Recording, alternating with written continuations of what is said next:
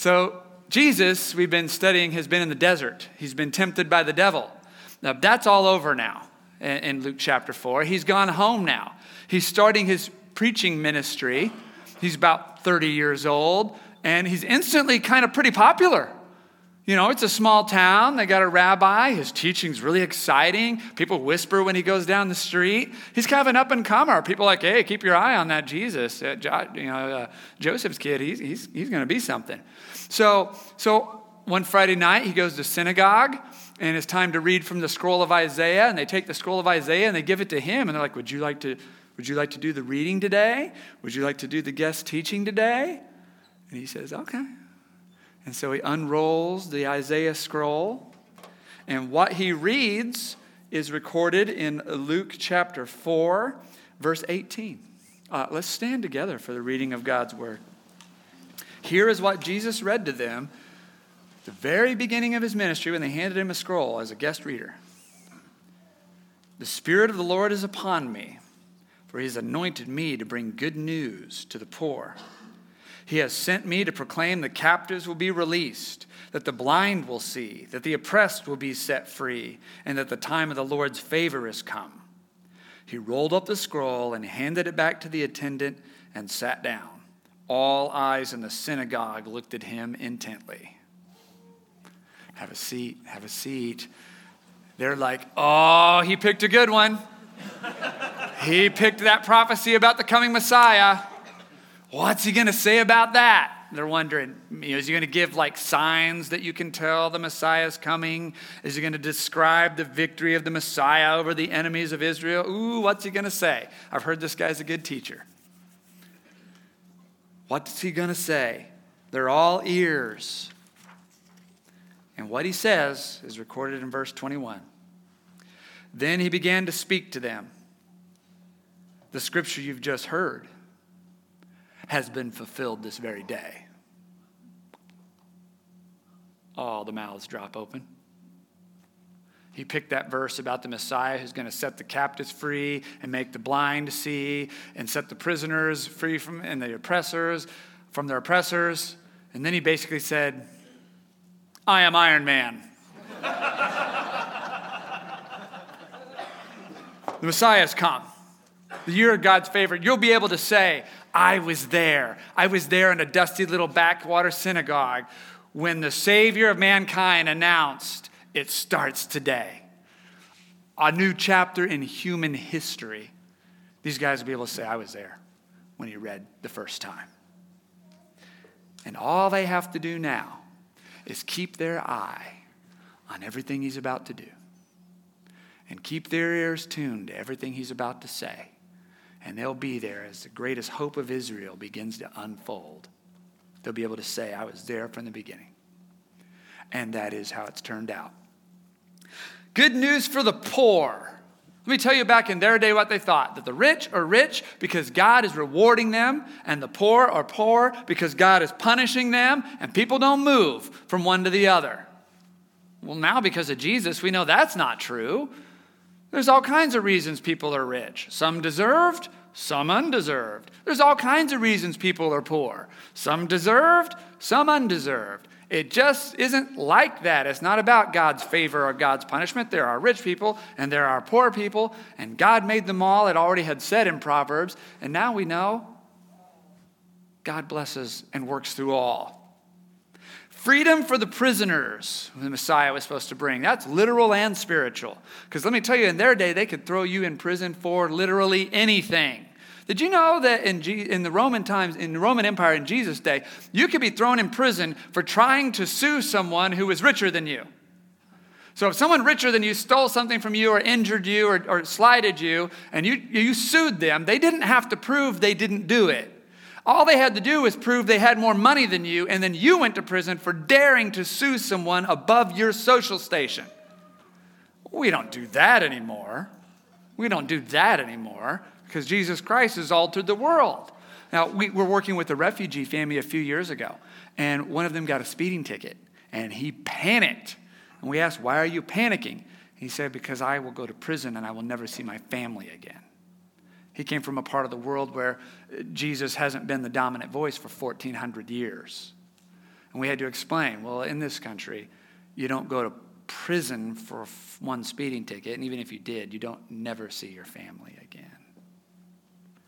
Jesus has set the prisoners free. And then, of course, there's the spiritual dimension of that.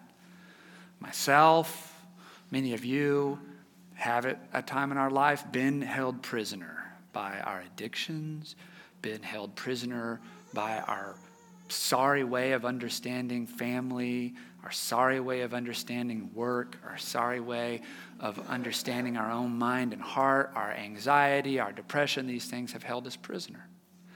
And many of us are able to say, because of something that we got from Jesus, we have been set free.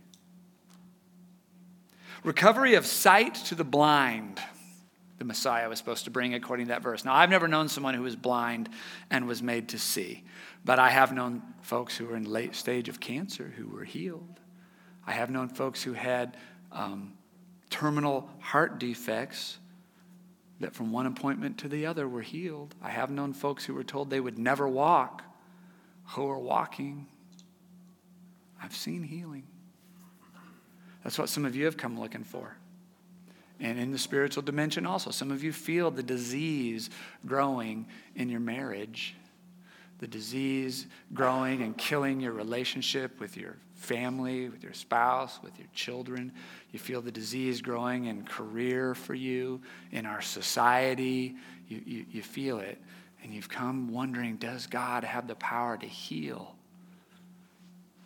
this sickness from my life, or from all of our lives, from my family's life? And he does. The oppressed go free. Of course, here comes all the isms. You know, in Jesus' day, women had no real rights to speak of. Children had absolutely no rights. And of course, they warred with one another constantly over all the tribalisms. Now, because of Jesus, the world is different. Those things still go on and they still make us angry, but there's one clue. They make us angry now. Now, if you want to do those types of things, you at least have to justify it. You at least have to lie about it. You at least have to try to hide it. You can't just say, well, I'm a white guy, so I just kind of treat people how they got coming. You know, you can't say that anymore. Jesus has changed the world. And someday, all will be free. All will be completely free because of him. And it's already begun. God has come to set us free in our own time. Now, let me tell you the truth about encounters with God and being able to say you were there when God appeared. For most people, not all, but for most people, that first encounter with God is not something that occurs in church.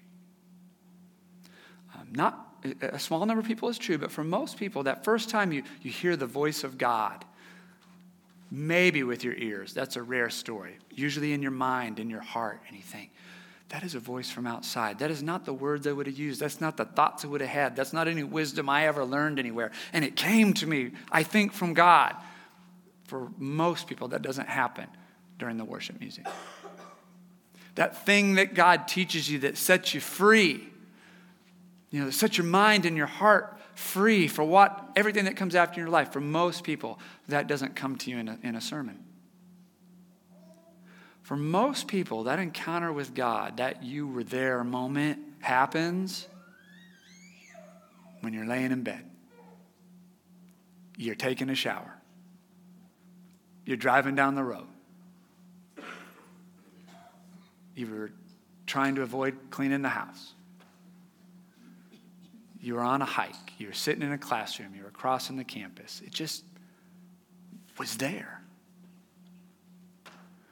And folks come to church after that happens to find out, one, am I crazy? Did that really happen? Does this really happen to people?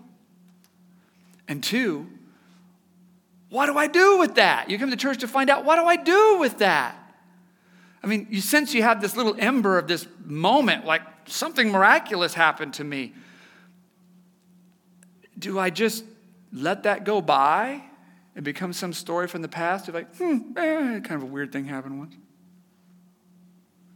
I had a friend once that I was hanging out with a lot when I was in seminary, and he told me he was an atheist. He told me he was an atheist. And then one day he belts out and says, God spoke to me once. I said, oh, he did? He goes, yes. What did he say? And he told me what God told him. And it was like something about the trajectory of his life, what he should do next. And I said, you can't just ignore that. And with a big dumb smile on his face, he said, sure I can. I think most of us know, like, that would be dangerous. To have an encounter with God and just with a big dumb smile on your face, just let it go by. So we don't want to do that. We want to come and find out, what are you supposed to do? Are you supposed to fan that into flame? Is that supposed to carry on in your life? So we come to hear these stories about other people who were there and heard from Jesus. What did they do next? What happened next? Because I can tell you, it's probably not over. A lot of people don't just have one encounter with God. So what will the next one be? How do you live from one to the next? So this is why a lot of you have come to church. So let's do let's speak English. You Pentecostals thought something cool is getting ready to happen. All right. All right. So, and maybe it was. All right. But here we go. The first question, am I crazy? So in a moment, I'm just going to ask for a show of hands. Who has heard that voice of God? Maybe it was with your ears. What a story that is. But most often, it's in your mind and your heart. It comes from the outside. It changes the way you think. Who's heard the voice of God? We're going to ask, who's been healed? Who was healed? We'll ask, who was rescued? You were in a bad spot. You were in a dangerous place. And then something happened and plucked you out of it. Any of that counts. All right, here we go. Show of hands. Who has had at some time in your life an encounter with God? See, lots of people. So you're not crazy. Okay, we got that out of the way. Now, what do you do with that? What do you do with that? Well, as I said, there's more to come. There's often more to come. Show of hands, how many people have had more than one encounter with God? You're in the right place. You're in the right place. And all you have to do is now keep your eyes fixed on this God and pay attention to everything he's going to be doing next. And keep your ears open and hear everything he has said and everything he's going to be saying. And you'll be able to say, I had an experience with God. I was there when this whole journey started. These Lenten fasts we're doing for 40 days, where you're focusing, you've taken something out of your life in order to create an interruption so that you can focus on this God. That's a good idea. To declare yourself one who is seeking God. That's a good idea. To rely on God, to say, there's a lot of things you can learn and do and try and excel at, but the stuff that comes from God, it is priceless. I rely on that. That's a good thing to do. Even if you're only hitting this Lenten fast 2 or 3 days a week, that's 2 or 3 well-spent days. Keep at it. Keep at it. That is the right thing to do. And you'll be able to say, I was there when God broke in and started a whole new thing. Let's pray. Father, we thank you that you give us your word that lets us know that you have come. You give us the church that we can come and say, you've done it a lot for a lot of people. Pray now, Lord, we can open ourselves up to you, keep our eyes and ears fixed on you, and go where this journey takes us next, into what you have for us. You made us, and you know why. And you can share it with us. We're ready to receive it in Jesus' name.